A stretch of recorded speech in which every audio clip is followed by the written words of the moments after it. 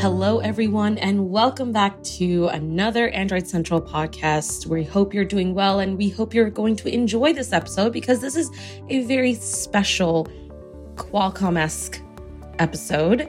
My name is Shruti Shekhar. I'm a writer here at Android Central, and I've got my lovely guest with me, Jerry Hildenbrand. Hi, Jerry. Hi, Shruti. How are you? I'm a little nasally because I have allergies, but it's all good. I've got Nick Sutrick. Hi, Nick. Good morning. Wait, it's afternoon. I don't know what time of the day it is anymore.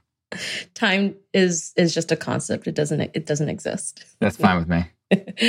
And I've got Alex Doby back on the podcast. Hello, Alex. Hey, it's good to be back. I was just thinking, I think this is my first pod with you since you took over the show. Yeah, it's been a while for me. So yeah, it's good to be back. Yes, and I'm really glad that you are on the pod specifically today, because we're gonna have some fun with it. But before I get into the conversation, the reason why I call this a special Qualcomm episode is because actually last week Nick and I had the opportunity to interview Chris Patrick, Qualcomm's general manager of handsets. So essentially, you're about to listen to a pre-recording of that interview, in which we talked a lot of things from their new chips to what their future is going to look like, to supply chain issues, to just a whole slew of things. And it's really fun to listen to. So we're going to get you to listen to that first. And then once you're done, you're gonna come back to us. So have fun and listen to that interview. All right, so we've got some really exciting news coming out of Qualcomm on May 20th. We're recording this on May 9th, but don't worry, guys, it's all good. So essentially on May 20th, Qualcomm is going to be announcing that Snapdragon 8 Plus Gen 1 is going to be available on a lot of devices, including Asus, ROG, Black Shark, Honor, iQOO, Lenovo, Motorola, Nubia, OnePlus, Oppo, Realme, Red Magic, Redmi, Vivo, Xiaomi, ZTE. I mean, there's a lot of devices. There's going to be better gameplay, which means faster processing, pro-grade capture. There's going to be unbeatable intelligence, which means AI, full throttle connectivity. My bad. I'm sorry. So we right now, hi, Chris. How are you? I've got Chris and obviously Nick, my lovely Nick Sutrick. How are you two doing today? Hi, Shruti. Hi, Nick. Yeah, this is Chris Patrick from Qualcomm. Yep. And Nick here as well. Happy to be here. So we're really lucky to have you, Chris, because it's almost like we have a little bit of an insight to what this announcement is all going to be about. I mean, obviously it's about Snapdragon 8 Plus Gen 1. I was joking with Nick and saying, try saying that 10 times. What a tongue twister. And then, of course, we've got announcement from Snapdragon 7 Gen 1.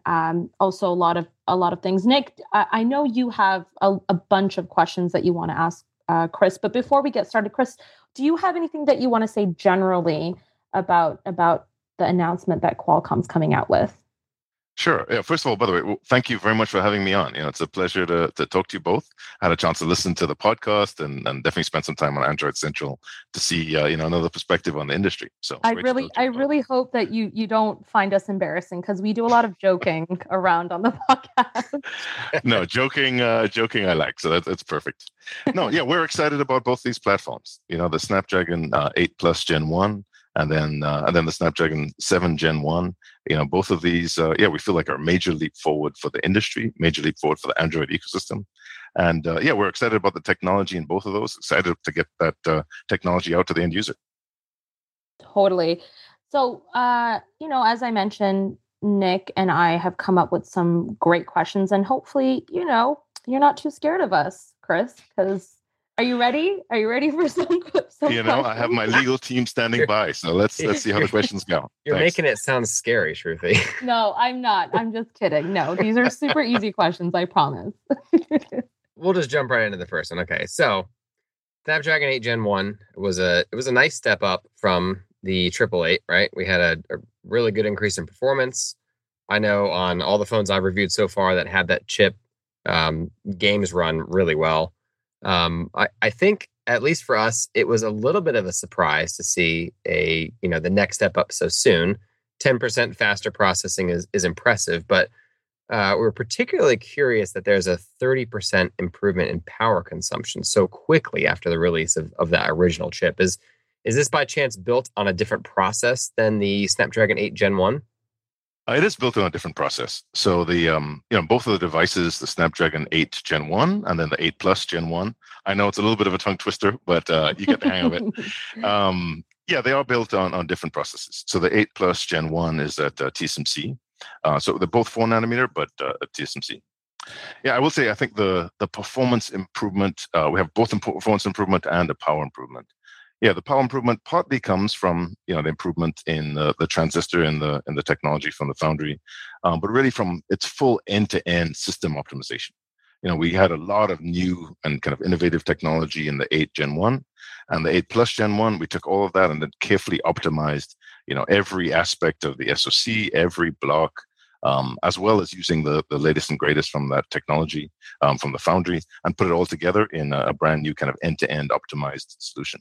So very heavy software compatibility. If you developed use cases and things like that on the Snapdragon 8 Gen 1, they move very easily now to the 8 Plus Gen 1, but you get some improvement in performance and then a big improvement in power efficiency.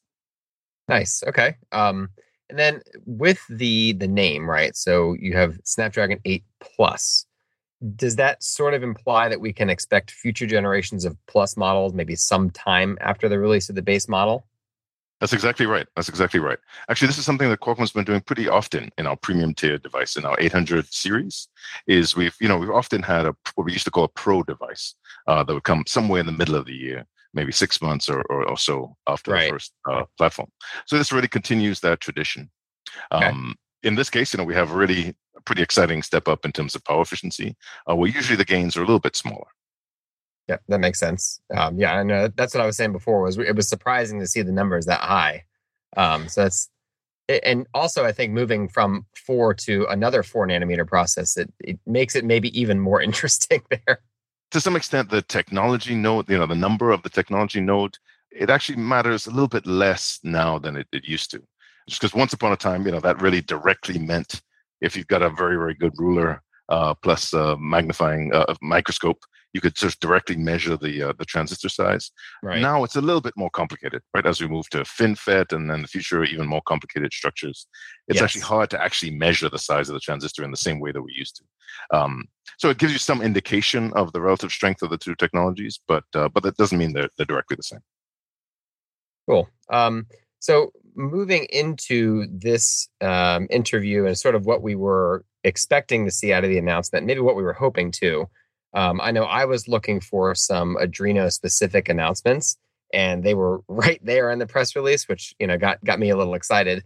How has Qualcomm worked to improve the GPU performance of its new chips, and what can the company continue to do to lead in the space? Okay, great question. We're we're very. Listen, Chris. Okay, I'm gonna be honest. We prepped for this interview. Excellent. Chris knew exactly what he wanted. Listen, Chris. Nick knew exactly what he wanted to ask you. Okay, excellent. I did not know the questions in advance. I want to make sure I am completely unprepped. So what you're going to get is a very raw answer. Very good question. So we're absolutely focused at Qualcomm on one of the most important use cases we think for handsets, which is gaming. So people love gaming on their portable device. Some extent in the US, but especially internationally, our customers are very passionate about gaming. So it's a big focus of ours. So we have, of course, the GPU itself, and then we have what we call our Snapdragon Elite Gaming solution, which goes on top of the GPU and the AI accelerator and the CPU and puts all of that together to have the optimum gaming experience. So on the 8 Gen 1, the base device, we introduced a whole host of new gaming features. So one of them, for example, was variable rate shading, VRS. So this is very cool. So it says during a game, for example, there might be a complex scene with some region of the screen that is very detailed, is very important, and for example, a background scene that's not. Or that you imagine a racing game where above the car there's just blue sky. And so what this variable rate shading algorithm does, what this approach does, is use different levels of detail for the shading, what's called the shading part of the graphics pipeline, for those different regions. So, for example, the blue sky, that's mostly the same. You'll spend much less resources, much less, therefore, power on that portion of the screen. Instead, spending more of the resources on the detail and the shine of the car or details in the clouds, for example. Anyway, so variable rate shading is one of the places that we've led in this industry. And so the 8 Gen 1 Plus, 8 Gen 1, and then now the 8 Plus Gen 1 introduce what we call VRS Pro, Variable Rate Shading Pro. And now the 8 Plus Gen 1 introduces that same capability, but at a much more improved power level. So that means that you can run the game at a higher frames per second without getting any heating issues at the device, or you can run that same game using VRS longer without running out of battery. That's really interesting that you talk about the heating issue, because that was something that Nick kind of found with another phone more recently. This idea of gaming has become so important on mobile devices, and we're starting to sort of see that. Nick, I know you've been kind of focusing a lot of your time on Oculus and sort of VR and AI and AR and all of that stuff. And tell us your perspective a little bit. Right. So with like VRR and VRS, like you were saying, I know Sony just launched that on the PS5. Similarly, with I guess technologies that we're seeing going across these different types of platforms. We saw Qualcomm announce the Adreno Frame Motion Engine back in November. I wanted to know if this was similar to, and I'm not sure if you're familiar with asynchronous space warp or any of those technologies on the Oculus side, are you? I am not an expert, so glancingly familiar. I was curious to see if those were developed maybe alongside, that sort of Oculus partnership that went into the Quest 2 and the original Quest, or if maybe these could also translate into future VR-centric chips. So yeah, that's a great question. I'm less familiar with that specific approach, but I know on a previous version of the podcast, I said I didn't prepare, but it's not true. I did listen to one of the previous podcasts. But yeah, Nick, I think you were talking on that podcast about foveated rendering, right? Yes. In XR, right? There's a pretty exciting technique coming out. So yeah, VRS actually reminds me a lot of that, which is, the concept in foveated rendering, which I know you mentioned, was, tracking the eye and then seeing, as you're in an VR or an AR kind of scene, right, looking at the place where your eye is focused, and therefore and focusing all the resources there. So then as you move out kind of away from the gaze of the eye, reducing the resolution, reducing either the update rate or the level of detail. So I think of VRS kind of in that same way, which is, though now you can't tell where the person's attention is, but you can see where portion of the screen that would have the most impact. Right, so VRS tries to be adaptive there and spend the resources in the same spirit, kind of where it's going to have the biggest impact. Makes sense. So both of these new chipsets seem to focus on better AI computing performance. I know we've seen that as a heightened importance over the last few years, not just in the camera aspect, but also in general computing and a lot of other things the phone does. How do you think this will affect end users? And I didn't know if you had any specific examples of like new or improved processes or features that would go along with better AI computing. AI actually is everywhere. I mean, it's very, very exciting. We've spent a lot of, I've been in this industry for 25 years. So yeah, over that time, we've been carefully working on new kind of direct algorithms to improve things, traditional kind of signal processing approaches. But yeah, AI unlocks whole new ways of solving problems we used to try to solve in we call kind of a directed way now with these kind of data-based approaches. So yeah, it's very interesting. So we're applying those AI really to the entire chipset, to the entire system. For example, on the imaging side, one of the things we just discussed, for example, VRS and gaming and processing different portions of the screen in a different way. So same way if you think about processing images, whether it's video or still images, we want to apply different kinds of processing, for example, to skin, then to hair, then to the sky. If you think, for example, of your brain, right? Your brain works very closely with your retina, with your eye, to kind of take that raw information and then add context, right? And using that context to really produce what you think of as the image that you capture in your brain. Right. So the same way we have AI, right, that can take this very raw data from the imaging sensor through our ISP and then apply context. And that context really could make a tremendous difference in terms of the final quality of the image by giving us strong hints on what different portions of the image represent, and therefore the best ways to kind of represent them. We think about things like low light situations. That's something Qualcomm has spent a lot of time on. In low light situations, how do you combine multiple images to produce the best possible image? Anyways, that's one example on the imaging side.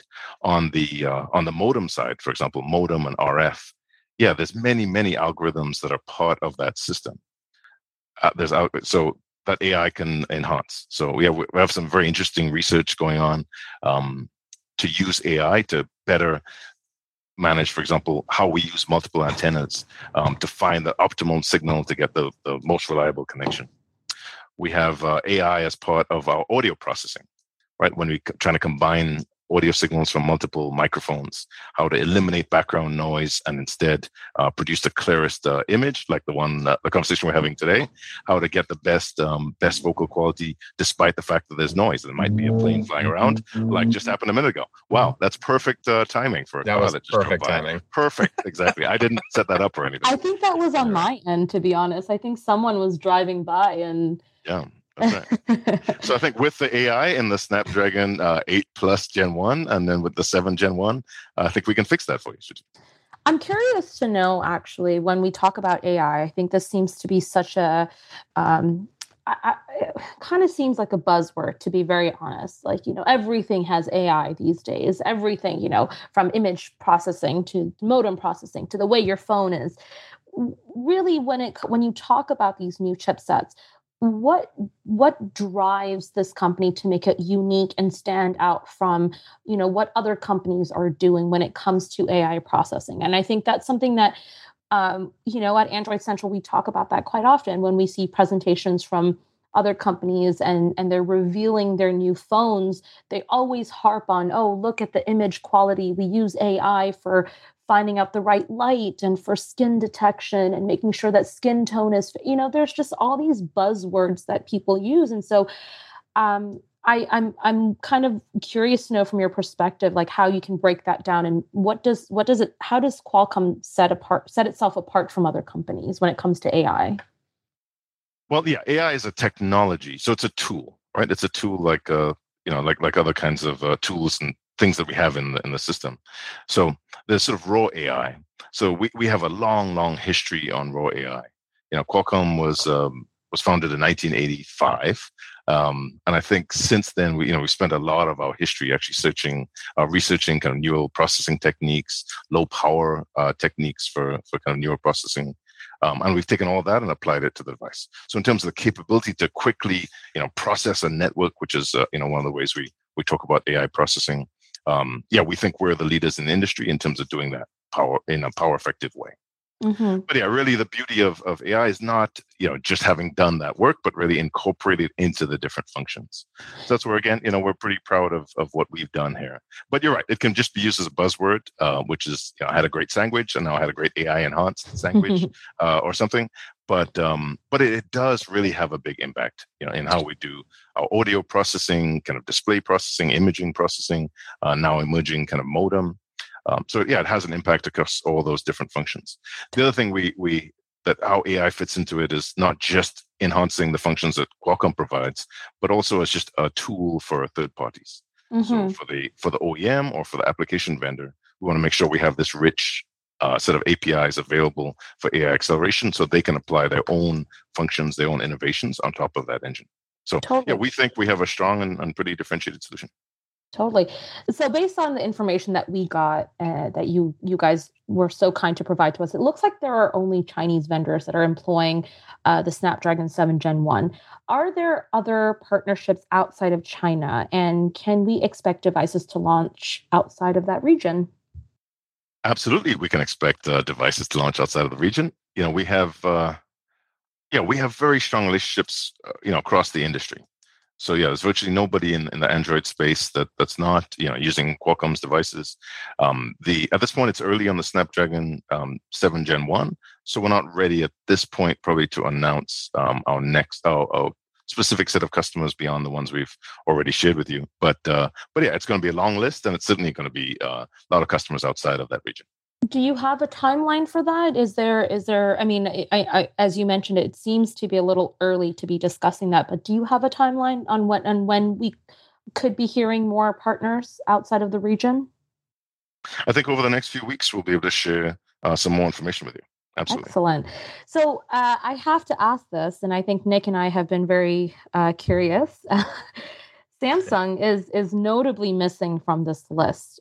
So does that mean that we can expect future Samsung flagships to continue to use Snapdragon 8 Gen 1 chipsets for the remainder of the year?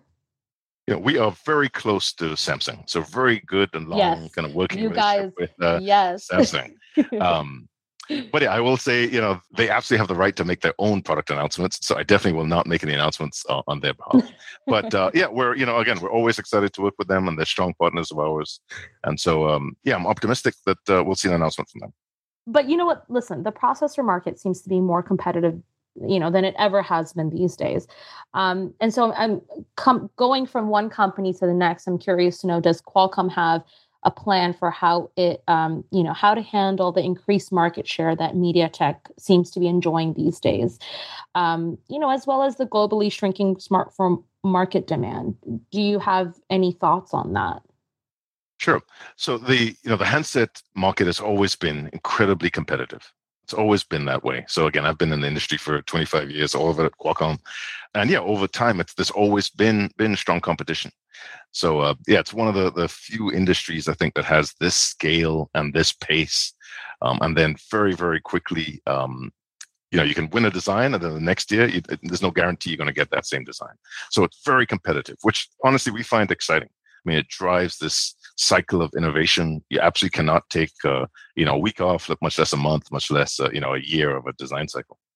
So yeah, so MediaTek I think absolutely is a strong competitor, but overall, we're very comfortable with what we've achieved here. We're comfortable with what our focus is. What we do is we focus very heavily on the premium and high tier. We have products across every possible tier, but we focus very heavily on premium and high tier. And why? Because those are the areas where our technology kind of leadership has the maximum impact. So as we look at engineering resources and we look at supply constraints and different things like that, we choose to focus our resources most heavily on the premium and high tier. And so, yeah, financially, we've been very pleased with the results, with the share we've achieved in those tiers that really have the most impact on the industry, in terms of financially, in terms of profitability, but really in terms of setting the direction for the industry. So that's what we feel is our responsibility, is to drive technology forward, is to drive this Android ecosystem, from the semiconductor side of things to drive and technology point of view to drive it forward. And so, yeah, we're very comfortable how that's gone. Mm-hmm, totally. Before I continue, because I know Nick has another partnerships type of question. This is going to be a little bit of a broad-ended question, but I'm really curious to know, and maybe you can or can't respond to this, but how has the chip shortage affected, Qualcomm and affected the slew of announcements that are going to be coming soon, or has it not really affected you guys, from more of a general perspective? I think we're seeing ever more so how much importance we're placing on technology and the handsets and the products that we're using, and the fact that we're seeing this chip shortage, it definitely is so problematic. How has that affected you guys? The chip shortage is absolutely or semiconductor shortage really, right, absolutely affected Qualcomm, really affected the entire industry.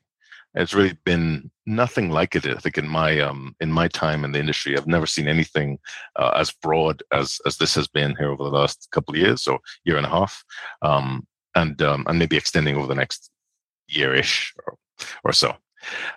So yeah, so it's definitely changed how we do product planning. It's changed how we look at the roadmap, and now we look very much at technology and supply and product planning very much in an integrated way now.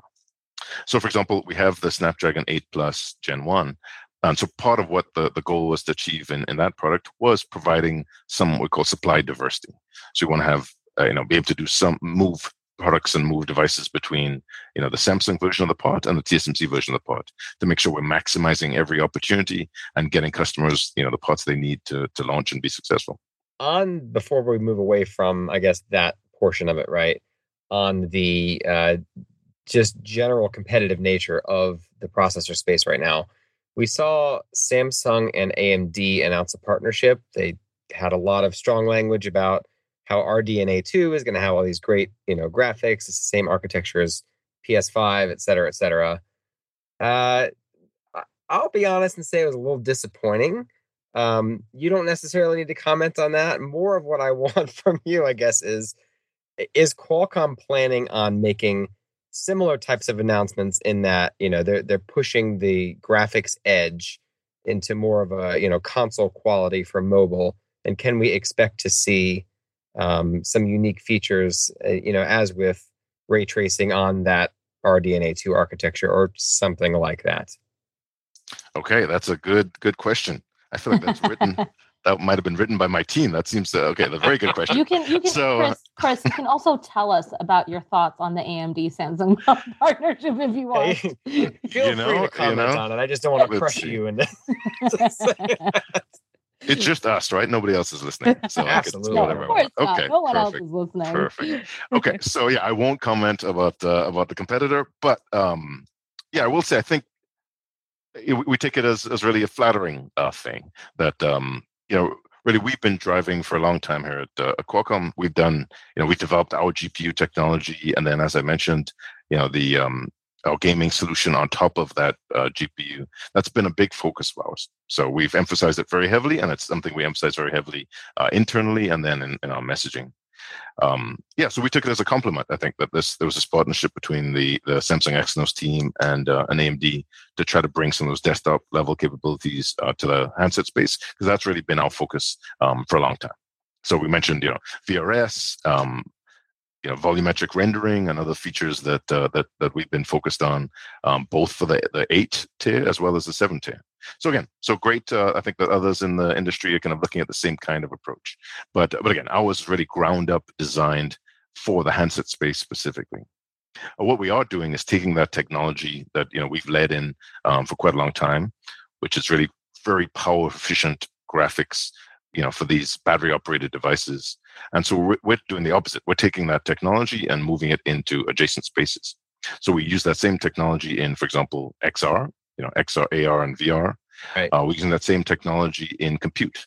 So we have, broad line now of Windows on Snapdragon devices using the ARM based ISA. And so, we can take that same graphics technology and scale it up to apply it to those different spaces as well. We use the same graphics technology and we move it to the automotive space. So if you look at kind of infotainment in a large suite of upcoming cars, you'll see a graphic solution, even a gaming solution in some cases, that's based on the same Qualcomm technology. All right, and then the last, I guess not related to that question. So when Motorola sent me the Motorola Edge Plus, maybe 2 months ago now, I got a pair of Snapdragon Sound earbuds with them. I think it was kind of the first time I had really seen the branding on a box. And I know that there's been a bigger push for that branding. I've also noticed that it's now in the Snapdragon 7 Gen 1, which means it'll now be in, I guess, more affordable phones, right? Not just flagship devices. So do you think that we'll also start to see higher quality audio in less expensive earbuds and headphones? Or do you think it's going to be still more of a maybe mid to premium tier branding? No, we think we have solutions for Snapdragon Sound across multiple tiers on both the headset side and then on the handset side. So just to expand on that for a second. So this is, on Snapdragon Sound combines kind of technology across both Bluetooth and then the audio codec itself to provide an end-to-end solution for very high quality audio. So there's what's standard solution available kind of over Bluetooth, and then there's what we can produce with Snapdragon Sound, which we think really blows away the stock solution that you can get with existing solutions. So Snapdragon Sound is definitely one of the places that we're focusing very heavily, and so you'll see that across tiers both of handsets and tiers of headphones. So, you should never, I think, on any of these, ask a question you don't already know the answer to. But did you listen to it, Nick? And what did you think? Yeah, I mean, I makes sense to me. So, okay. Right. I definitely liked the headphones a lot. I think they were really fantastic. I have not had a chance to go on a trip since I've gotten them, which I think taking them on an airplane to me is sort of the ultimate test of how well ANC works. Wait, Nick, are you trying to tell them, like, can you invite me to your summit, your 5G summit? Is that what we're trying to do here? Okay, I know people. I'm gonna follow up on that. We're gonna figure it out. Can you follow up on me as well? I would like to go as well. Thank you. Yes, thank you. There you go. No, but Chris, listen, before we let you go, because you've been so amazing and you've been answering all our questions like a champ. Thank you so much. I guess we both wanted to wrap up this session and ask you sort of the future and your thoughts on the industry, the handset space. And what are some of your predictions? Because I think it's really interesting to see how we've seen this industry change, from the first smartphone to, what we're seeing now, to what people are interested in, to foldable devices, to 5G connectivity. I mean, gaming, VR, AR, there's just so many possibilities now. And from your background and the perspective that you have, we would love to hear sort of not only your prediction, but maybe even your wish list. Like, what do you see of this industry? Well, one thing I'm very excited about, you mentioned it actually, but is the new innovations in form factors. So I'm very excited about that. I think foldable devices, there's kind of interesting demos, which I know you guys have probably seen from different vendors on rollable displays and some of the new form factors we can get there. To me, very exciting. I remember I had discussed with my wife the first time we ever got her a kind of a non-foldable phone. Right, we haven't moved away from a clamshell. She's like, "Oh, this is terrible. This is not what I want." And now, full circle later, I was able to get her the Flip, the Samsung Flip. And so she loves it. So she's back to the form factor that she always wanted. So anyway, so I'm very excited to see the different form factors emerging, driven by this exciting Android ecosystem that we have. On kind of each of these devices, I know we talked about it a lot, but I am very excited to see imaging as enhanced by AI more broadly. Really, I just went to a concert for the first time in a few years. And I could take my Android phone and capture some incredible video, incredible images. But still, I know my eye can still do much more than what that camera was able to capture. So I'm very excited to see, with the full capability of AI, with the full capability of all the imaging and processing techniques we have in these devices, the use cases are going to emerge on imaging. And then finally, I think we have such an opportunity here on Android to all work together and produce really cross-device use cases that are very compelling. So, for example, I'm going to go on a business trip tomorrow. I'm going to get on a long flight tomorrow. And so I'd love to bring out my my AR VR headset and tether it, hopefully wirelessly to the phone in my pocket, and now have 3 large displays, maybe have a Bluetooth keyboard, and be able to just continue working just like I can do at my desk. And so I think these kinds of use cases are right there. I think we have the technology. We just have to all work together as an industry to roll it out. So I think that's what's going to come, and there's going to be constant innovation. So I'm excited. Totally. And one last question, because you said a lot of really cool stuff. What challenges do you see coming in this industry when it comes to handsets and sort of achieving some of those technological advancements that you were talking about? One of the challenges we have that's maybe unique to the Android ecosystem, or different in the Android ecosystem than the competitive ecosystem around iOS, is iOS as a central sort of the controlled ecosystem, right? Versus, a walled garden versus something that's much more open like Android. It just takes more work to get us all aligned and all coordinated and all moving in the same direction. So that's the beauty of Android, and the sort of the beautiful chaos of Android also is a challenge as well. Is getting enough of us together aligned on new approaches so we can roll out these new kind of cross-device use cases. But yeah, it's an opportunity, and we're excited about taking that on. Amazing. I think I might title this podcast episode Beautiful Chaos. Android, Beautiful Chaos. That's exactly right. That's what it is. Perfect. Well, Chris, thank you so much again for coming on our podcast. We are so grateful for you for being here and answering our questions. Shruti and Nick, great to finally have a chance to meet you both, and I'm excited. I'm very looking forward to listening to Android Central podcast when it airs. I'm going to be a celebrity. It's kind of exciting.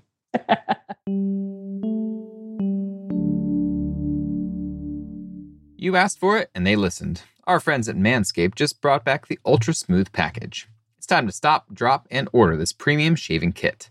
Everyone knows by now that the Lawnmower 4.0 is the best electric shave for your goods, but if you're looking for a closer shave to go bare down there, then the Ultra Smooth package is the perfect set. It's time to get a clean shave and get a great discount with 20% off plus free shipping at manscaped.com with the code ACP. That's ACP like Android Central Podcast. The Ultra Smooth package is a specialized groin shaving kit to help you buff, protect, and smooth your most sensitive areas. The Manscaped Ultra Smooth package is a 3-step kit to make your package the perfect package. Exfoliate, gel, and shave. If you don't have one yet, you'll want to grab the handy Lawnmower 4.0 to get a classic trim to your liking and get those loose hairs out of the way. Then you'll take the Manscaped Ultra Smooth package to get that closer shave. First up is the Crop Exfoliator, infused with ingredients that can soothe, clear, and keep your sensitive skin feeling refreshed. The Crop Exfoliator can help reduce the risk of ingrown hairs in your delicate places, because nobody wants that. Next up is the Crop Gel.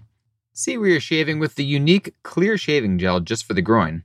With 4 essential oils, it's like a spa treatment every time you shave. Last up is the Shave with the Crop Shaver, which was designed for shaving the groin area with confidence. This razor has 3 precision blades that include extra-wide lubricating strips and a pivoting head for the ultimate groin grooming experience. Say that 3 times fast. The Crop Shaver is not your average razor. It's smaller, thicker, with a micro comb bar that allows for the best shave possible from any angle. All 3 of these vegan, cruelty-free, and sulfate-free products are included, so you know your manhood is in good hands and without compromise. It's time to get up close and personal with the best tools for the job, the Ultra Smooth package from Manscaped. Get 20% off plus free shipping with the code ACP at manscaped.com. That's 20% off plus free shipping with the code ACP. Again, that's ACP like Android Central Podcast at manscaped.com. Smooth out your fellas with the relaunched Ultra Smooth package from the fellas at Manscaped.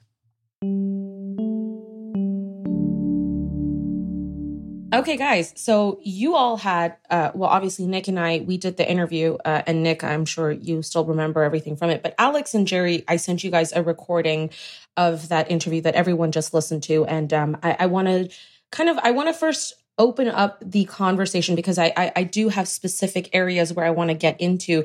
But in general, what were your thoughts overall on the interview and what Chris was talking about? And any one of you can start. I'm going to start. So the most interesting thing to me is a couple of things, really. First, they sort of committed to making the Plus series kind of its own thing on a yearly basis, and it sort of informally had been in previous years, right? We had versions of the 865, the 888, upgraded versions that would pop up mid-year, and now they're basically just saying, okay, this is going to be a thing on an ongoing basis now, which is kind of interesting in itself. Second of all, I think a lot of the talk around performance was actually talk of efficiency, right? That's part of the reason why it's so much faster in terms of gaming is because you have this more efficient process. And also boost efficiency obviously means better battery life. And that's one of the areas where I think a lot of Android chips, but especially the Snapdragon 8 Gen 1, perhaps not as great in terms of battery life and just heat dissipation in general as a lot of people would have hoped. So yeah, this is it's interesting pair of chips, and good for the industry as a whole, I think. Yeah, and I really want to talk more in depth, and I'll get to Jerry and Nick your thoughts before I do. I really want to talk a little bit about that processing and the 30% improvement in power consumption, because I think, again, like you mentioned, Alex, is super interesting. Of course, Chris really talked a lot about gaming, and again, I want to get your take on that, Nick. But again, back to that in general point, Jerry, did you have any thoughts on how you felt about this entire interview? See, I'm in a weird position. I I don't like Qualcomm. I don't like Google. I don't like any of these companies. I want them at each other's throat, trying to rip each other apart to make the best products for us. And a lot of what I heard, if, the promises come to they're true, that's going to happen. It's going to make these products better for us. I don't ever see anybody, worrying about ray tracing on their phone. Maybe that'll happen. Give it a couple of years, Jerry. Yeah, I'm sure we'll be there eventually. I'm not impressed with watered down copycat desktop gaming features on phones yet. Maybe one day. But, if they want to try to do it and are still concerned about not eating your battery away, that's a good thing. And that's the thing, right? Not eating your battery away, because for the past, for a long time, but especially for the past couple of years, we've had this situation where Qualcomm and Samsung, to a certain extent, with their high-end chips, have really been sort of chasing and trying to out-Apple, especially in terms of graphics and single-core performance, arguably to the detriment of battery life. And that's where I think, this 30% efficiency number is way bigger than we often hear with even going from one generation to the next, never mind the half generation that we're going now. It could be a very big deal. Yeah, and I hope that 30% better efficiency in the processor isn't going to equate to your battery lasts 30% longer, but it gives them more room to do other things without making your battery life less, which is, I think, the important thing. And, they will continue to work on, trying to extend the time between charges for the consumer, but they also want your phone to be able to do more while it's off the charger. And you have to have this. You have to get the better efficiency down. And I was really glad to see that that's a major talking point. That's what you want engineers to be thinking about. That's what you want product managers to be thinking about, because that's what affects us probably more than anything else. And with all this talk of gaming, I should probably mention that I actually have, I'm not sure if we can call it the first Snapdragon 8 Snapdragon 8 Plus Gen 1 device. This is a device that Asus has sent me, which is, the actual name is the Asus ROG SM8475 engineering device. But what it actually kind of is an ROG Phone 6 sort of prototype with a very cool sort of translucent back design and the camera blocked out. So this is an early sample that they've sent out sort of in partnership with Qualcomm to get people, an early sort of testing sample for this new chip. And let me just see if I can power it on. It has some pretty cool startup sounds. It is a gaming phone, so that it is accompanied by, every action is accompanied by like badass gaming sounds. Is that? No, it's not doing anything. Anyway, it is powering on. But yeah, so I've had the chance for the past few days to run some benchmarks on this thing. It performs really quickly, as you would expect. It's the latest chip from Qualcomm. It's in basically a next-gen ROG phone chassis. So with all the cooling, the extra cooling stuff that would imply, right? They have bigger heatsink inside than the average Android phone. So yeah, it's been kind of interesting to play around with this. I can bring you some benchmark numbers. We'll have them published on the site by the time this is live. But it's been interesting to play with this chip in a very early form and to get, see the kind of performance numbers that Qualcomm's been talking about in real life. Hopefully before too long, we'll have some more manufacturers out with more devices using this chip. Yeah, and I want to get, you spoke a lot there, Alex, and everything was so interesting, and I want to talk about every single thing that you're just talking about. There we go. Hey, that's cool. That's pretty badass. That's the Armory crate. That sounds like my guitar amp microphone thing. That was super badass. It reminded me of a transformer. It's pretty sweet. So to actually respond to that, is this going to come to more phones? The list of phones that currently Qualcomm announced are all predominantly based in China. And so, we did ask, is this going to expand into other partnerships outside of China? Will they launch outside of the region? Of course, we heard from Chris saying that, absolutely we can expect devices to launch outside of the region. 7 Gen 1 is not ready to be announced yet, specifically to those customers outside, what we've shared. But he said, likely over the next few weeks, we'll hear something more. But thoughts on that? Like, do you believe that? Like, do you think that this will come out into other regions? I mean, obviously, if Chris is saying that it will, but how successful will that be once it gets launched out of China? I think we shouldn't read too much into the manufacturers that were announced in that press release. Right. There's a lot of wrangling them back and forth that would go on about, manufacturers revealing parts of their roadmap indirectly. So I think probably with like a Samsung, they wouldn't want to, get too ahead of themselves in revealing what might be in certain foldables later in the year. But yeah, I think we'll very soon start to see this in devices in the West and devices from manufacturers that have more of a presence in the West.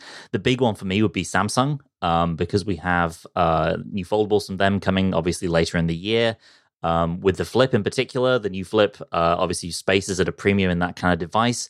And that's exactly the kind of product where you would probably need that extra 30% efficiency just to make, to get the most possible out of something in that form factor. And obviously the extra efficiency would go great with, a more sort of tablet-like device like the Fold as well. So let's go back to that 30% efficiency. And I want to kind of get Nick's take on this because, obviously you do a lot of gaming on your handset. How did you feel about the thoughts that Chris was saying? This idea of having better cooling, performance for gaming. He said some really cool things about how this processing will allow for more detail in like the shine on a car or in the clouds. Those kind of details. Like I know that's really important to you. Tell me your thoughts on that. I kind of wonder actually if some of this stuff that they're doing is also geared toward more gaming centric, not just phones like Alex has, but also other devices. So something like a Nintendo Switch or, this isn't a VR chip, but that stuff is really important on that end because you're talking a device that requires a lot of processing power. And, something like a Quest 2 lasts 2 hours and change on a charge, and the Switch is the same way. It's like 2 hours and change, maybe 3 hours on a charge. So that 30% efficiency is huge for devices like that because, you have already this increase in performance over the regular 8 Gen 1, which, is impressive enough just on a half gen. But then that 30% improvement in power consumption is nuts because, it wasn't, I think, a week or two ago. Let's see. I don't remember when I published this article. I'm like clicking over to the thing. Oh, look, it was a month ago. So Samsung's already working on, the next 3 nanometer process, which right now we're at 4. And the difference between these two chips, the 8 Gen 1 and the 8 Plus Gen 1 is that the 8 Plus is manufactured at TMC. The regular 8 is manufactured over at Samsung.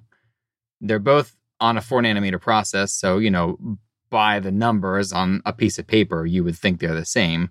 But it kind of shows how these different companies can make, sort of the same type of thing in different ways.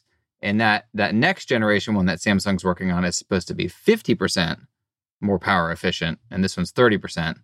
So seeing those huge gains in power efficiency, I think, is really an important thing. And I really think Alex made a good point, too, about foldables. Like, he talked at the end about how he's excited about foldables, and I know we were thinking that was going into some bigger announcement. And I guess it is in a way, in that foldables this year should have way better battery life than that last year. Because I tell you what, Fold 3's battery life ain't all that great. And the Flip 3's no different. Got to charge that thing halfway through the day most times. And that was funny too, because I remember messaging you and being like, is there something like what, because he mentioned, he talks about, what he's excited about and this idea, like the form factor of handsets and foldables, that almost to me sounded like, there is something up Qualcomm's sleeve in the future. And I just thought that was quite interesting that he said that. I want to also get into a little bit about, performance or improvement in the GPU performance, but also, Nick, you asked an interesting question about how there's that partnership with AMD and Samsung. Tell us a little bit about that and how you felt about what he responded.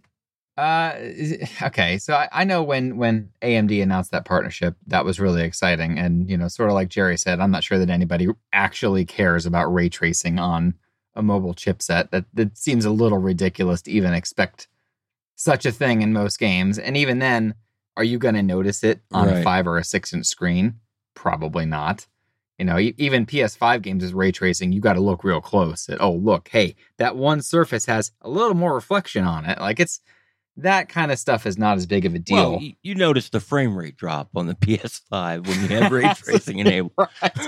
Right. I think a lot of those like ray tracing engines or whatever we want to refer to that hardware, NVIDIA calls it RTX, right? Right. They've ended up using that pipeline for way more important things like DLSS and a lot of other technologies that effectively give you a sharper picture with, the ability to see more details in existing objects while at the same time increasing frame rate and efficiency. So I think, I was really looking forward to those things in that particular chipset, and we really didn't get it. I mean, it's more or less as bad of an Exynos as most other generations are when compared to a Qualcomm chip. I mean, I don't know if you guys have a comment on that. Yeah, and Adreno is not like a household name. I don't think you would ask anybody what an Adreno is and they would know. Whereas, an NVIDIA GeForce, I would say a lot of people probably know. Maybe not most people, but way more than ones that know Adreno. And I kind of figured maybe at some point they would try to make this more of a household name in the way that they're pushing that Qualcomm and that Snapdragon branding. But it doesn't seem like it's as big of a deal for them, even if they talk about all these extra things that they're doing for gaming specifically. Yeah, I don't think that they, from a business standpoint, want to differentiate a GPU brand away from the Snapdragon brand. I think it's better for them, for everybody to think, oh, the Snapdragon chip, it does games really well, and not care that there's an Adreno GPU tucked away inside the SoC. Yeah, I mean, that makes sense because on a PC, you have choice of chips. You can mix and match things and it doesn't matter. Whereas on a phone, you get an SoC. It's got everything inside and that's it. You don't pick. So, yeah, I mean, I guess in a way, right, I get that. I think, like I said, with that AMD partnership with Samsung, I kind of expected bigger things out of them, and then maybe as a response, something else from Qualcomm. I don't know. I still have high hopes for the AMD Samsung partnership. Don't write it off yet. Sure. I mean, first gen isn't necessarily going to count for much. But mostly because of what you said earlier, that all these advancements to bring super high-end graphics, it turns out you can use them for more important functions too. Yes, exactly. So, speaking of new functions and things that are coming, both of these new chipsets have a very heavy focus on better AI. And, I think that's a conversation that at Android Central we talk about, and I mentioned this as well in our interview. We talk about AI a lot because AI, as important as it is, has almost turned into this sort of buzzword, which, and it's very annoying because it's like, every announcement we have, everything that we see is always, better AI, better for image processing, better for this. And, Chris kind of did go into a little detail into what that looked like for these new chipsets. And I want to understand, and I feel like, Jerry, you might have some thoughts, and maybe you as well, Alex, because, you guys, we've talked about this. We've talked about that how AI, it is a buzzword. It is a thing. So tell me how you felt when Chris was explaining. Well, first of all, do you think what he explained when it came to better AI computing performance, it was interesting? And then also, how important is it? Alex, what do you think? So I think we're reaching a place now with Android, and you kind of see this with Pixel a bit last year, where eventually kind of everything you do on your device is going to be touched by AI performance in some way, whether it's hot word detection for AI assistants, whether it's on-device photo features. So, having the power to like look through your photos on device, pick out faces, that kind of stuff. And of course, the processing of those images when you take photos, because that's, there's a lot of AI involved in that. So yeah, I think probably, it's easy to look at just CPU performance increases, but for more meaningful sort of generation to generation stuff that actually affects the normal things that you do on your device and that your device does in the background, that AI performance is just as, if not more important. I think that Chris gave the best description of what AI is that I've ever heard from any product manager from any company. So good job on that. AI is a catch-all. It's a catch-all phrase that covers a million different things. But a couple of the examples he gave really explain what it means. There is software that's built into the chip itself that helps decide the way to make hair look best in your photograph. That's AI. Like Alex said, trying to figure out if you said the right hot word for your phone to turn on and ask you what you want it to do. That's AI. Making a car recognize a stop sign so it comes to a slow rolling stop instead of just jamming on the brakes when it gets close enough. That's AI. AI is a million different things. And we all laughed. I know, especially Nick and I laughed, AI in the modem. No, that makes perfect sense for, that doesn't mean it's going to make some sort of weird, smart, intelligent choice because a computer thinks like a human. No, it's just going to make the right choice. It's going to connect to the right signal that's the strongest.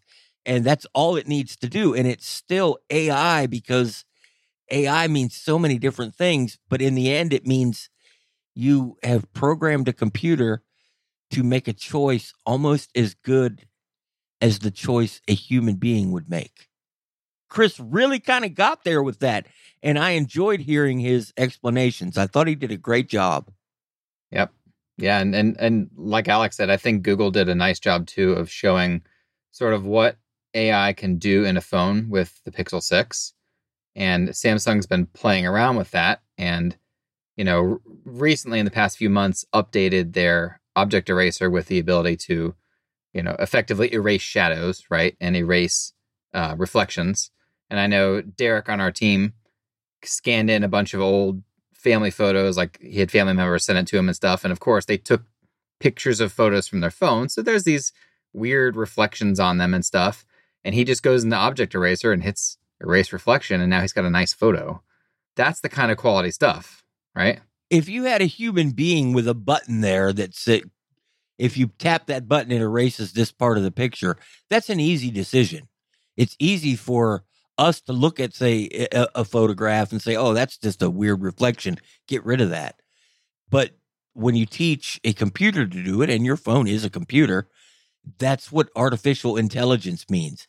The computer isn't thinking. It's only doing what you've told it to do, but it's doing it well. Right. And I think sort of a lot of people's understanding of AI and perhaps sort of the cynicism around AI on phones in particular sort of stems from this period that we had maybe 4 or 5 years ago where you had what I think I kind of call fake AI, where every phone, AI was this new thing and everyone wanted AI features on phones. And there were these software AI features that were basically an if statement, right? Basically just Tasker running on your phone. That's you could if you see green grass or blue sky, increase saturation by 400%. Yeah, exactly. That kind of stuff. And is that intelligent to a certain extent? Well, kind of. Is it AI? No. And there's a big difference between that and what you guys have just been talking about, and why that is why AI really does matter now in terms of everything your phone does. Right. And I think, not to beat a dead horse, but the DLSS example I think is really one of the best ones in sort of modern history with the consumer device, in that NVIDIA took your existing graphics card and is now running games 3 times faster on the same hardware because of AI. There's Right, nothing else different there. It ran the games through an AI. The AI learned how the game looks and runs, and now it plays it back effectively as you're playing it at a way higher rate. And it looks better. Everything Well, is there's better. that too. That's not even getting into that part. Yeah. Like just the fact that it can run it 2 or 3 times better with no hardware difference is mind blowing. And I think that's also another performance aspect on smartphones that Yes, you know, I as we agree. start to get into these smaller processes and we start to hit literal physical barriers, like getting smaller than 2 or 3 nanometers is, effectively impossible in physics, right? They start having to stack things and they have to come up with crazy architecture to get better performance physically out of these things. So AI is going to be kind of the way to see more improvements from processors and things like that in the future. But just 5 years ago, 10 nanometers was impossible. So, Well, okay. I'm just saying right now, yeah, and physical limitations that we know of, we're getting pretty close to that. And so, I think what most people probably would understand if they thought about it, the smaller you make the process, and what that means is putting the same amount of, I'll call them transistors, even though that's really not what they are, in a smaller amount of space. That's what you have, the same amount of transistors that would be in a 10 nanometer square. Now they're in a 4 nanometer square. right. So they're 60% smaller. That creates more heat, and it can also affect efficiency poorly if it's not done the right way. Yeah, and even on a most basic level, you think about when you're jumping a car, right? And you have your positive and negative. If you start to get those things closer and closer together, what happens eventually? You get an arc. That energy is now touching the other gate in this case, right? So when you physically get those gates closer and closer together, you start to have processing errors because you physically cannot get them closer. So I don't want to get into it. It's crazy. Yeah, you have to shrink everything, and it makes everything harder to do. Yep. It's okay, Nick. You were just very excited, and we love that. Yes. AI, go. I want to sort of touch upon one last thing, unless you guys have something else that you really are itching to talk about. But I want to just talk about what Chris spoke of with respect to the semiconductor chip shortage, because I thought that answer that he gave was, I don't think it's not new. I think most companies, have felt this immense difficult period with the shortage. And they, as Chris mentioned, he's never seen anything like this before and as big as this is. But he said something that I want to kind of get you guys' opinion on. He said since all of this has happened, Qualcomm has changed how we do product planning, how we look at the roadmap, how we look at technology. And now everything is sort of integrated in the way that they are product planning, essentially. And I don't think that is a very unique answer, because I think all companies are sort of reinventing the way that they're looking at their product roadmap to see, what works for them, what doesn't work for them. But because of that answer that he gave and the idea that, yes, Qualcomm is now changing the way that they're doing things, I kind of wanted to get what you guys thought about that. Like, did you feel like that is reflective in what you're seeing right now? And do you think that's going to continue until we get out of this supply chain shortage? Well, we're never getting out of this supply chain shortage. We wouldn't be in this supply chain shortage had companies like Qualcomm had that foresight to begin with.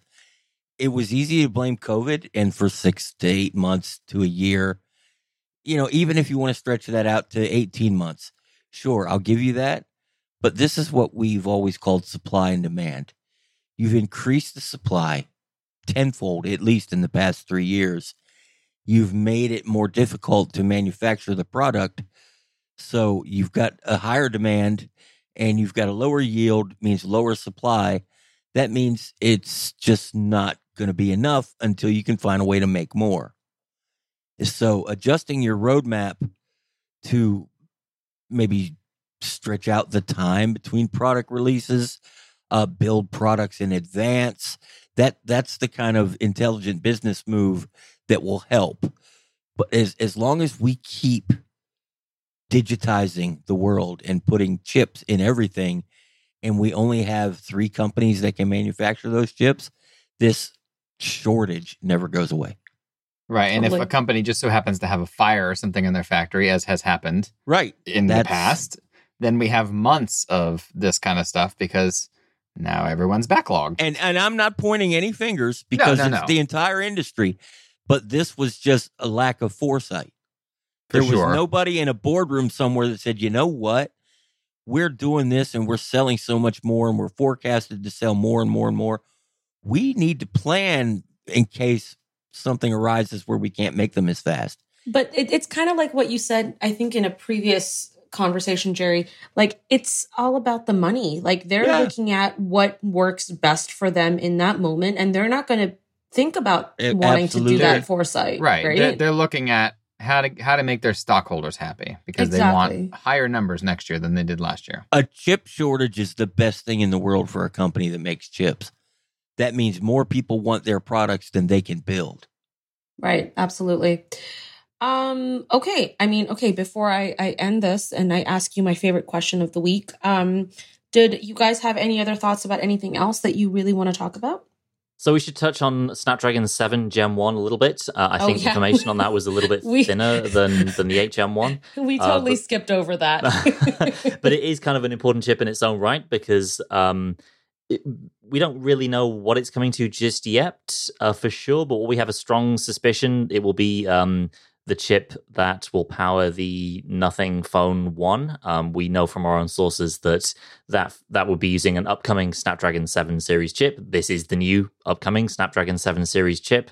And I think potential there is to do a lot of what was great about the previous generations, but just better and with more of what we expect from the 8 series, like AI and all that good stuff. So, there's your potential for that kind of phone to come in at a lower price, potentially with better battery life, while still doing a lot of the things that we expect from a flagship, like fast screens, high refresh rates, high resolution cameras, that kind of stuff, while being not quite the same, tip top performance levels as the 8 series. So it'll be interesting to see how that shapes up, the kind of phones that it appears in. Obviously it's a hugely important market segment, and Qualcomm knows that. I think it's the most important market segment. Right. That this has the potential to make the $500 smartphone great. And that's what companies like Samsung, who we mentioned before, has been absent from this news. And that's because probably Samsung doesn't want to tell anybody in advance what they're going to do. But the A series phones, everybody loved them because of the price. Everybody loved them because they can do almost everything and they can do it almost as well. Well, you make them perform a little bit better without raising the price too much. Everybody's going to love them more. And that's what keeps companies like Samsung afloat.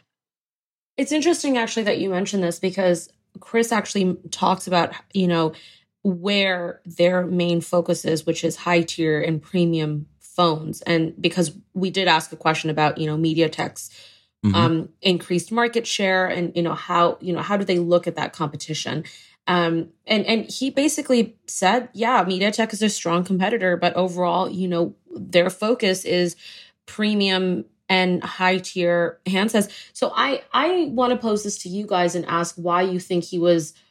And actually, I kind of noticed this throughout our conversation. The conversation was more about the 8 chipset as opposed to the 7 chipset, and he really didn't touch upon the 7. And is that a good thing that he didn't? Is that a bad thing? And why wasn't there a focus around that? Especially if, Jerry, you're saying that's an important marketplace or market share. I kind of feel like, because if you look at the numbers they gave us, the improvements from the previous Snapdragon 7 series, which was the 778G, are not as maybe impressive as the improvements from the 8 to the 8 Plus, because we just got the 8 Gen 1. And now all of a sudden we have a chip that's 10% faster and 30% more power efficient. Whereas with the Snapdragon 7 Gen 1, this more or less the same numbers, right? But that's then a chip that was made last spring. You know what I mean? So we're talking a year-old chipset versus one that's only a few months old, and it's the same performance difference effectively between the two generations. So I kind of feel like that makes the 8 a more exciting announcement for them.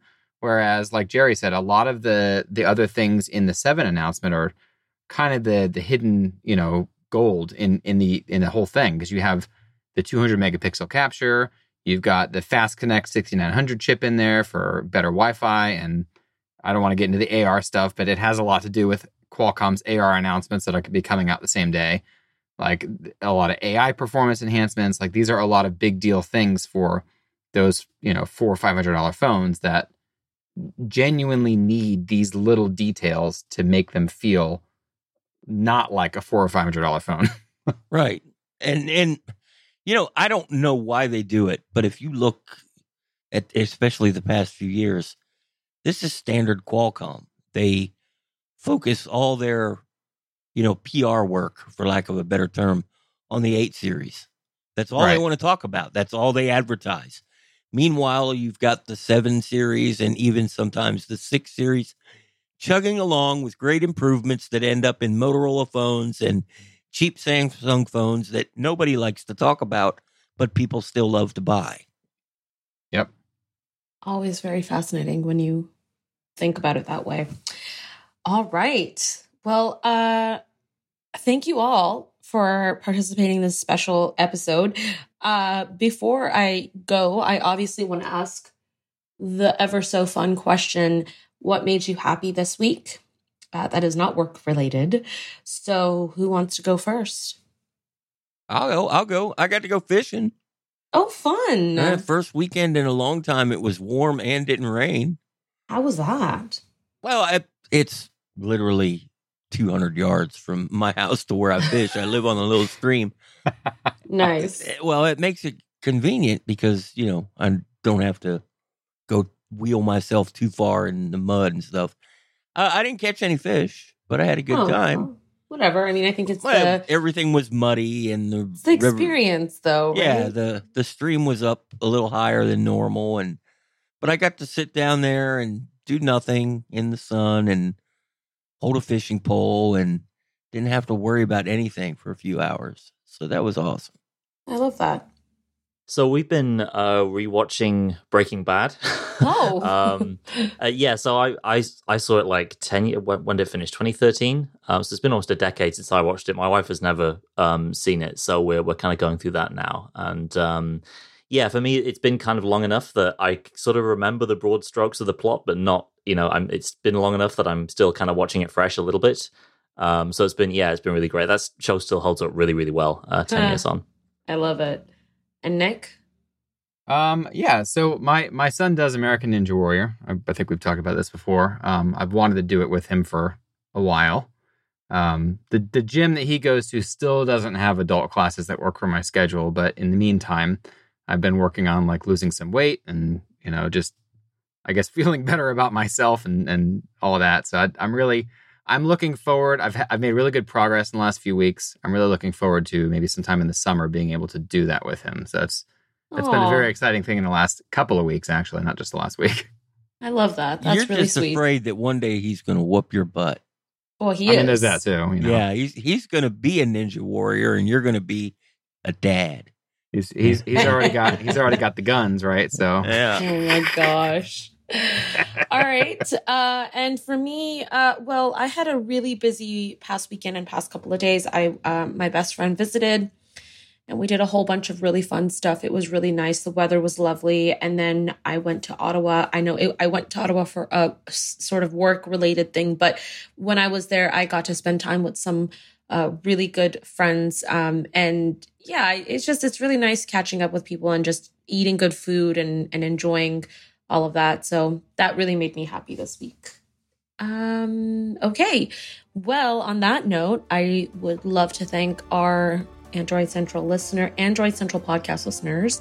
Thank you so much wherever you are, whenever you're listening to this. We really appreciate you. And we'll catch you next week. Have a great one. see ya. Adios. See you later.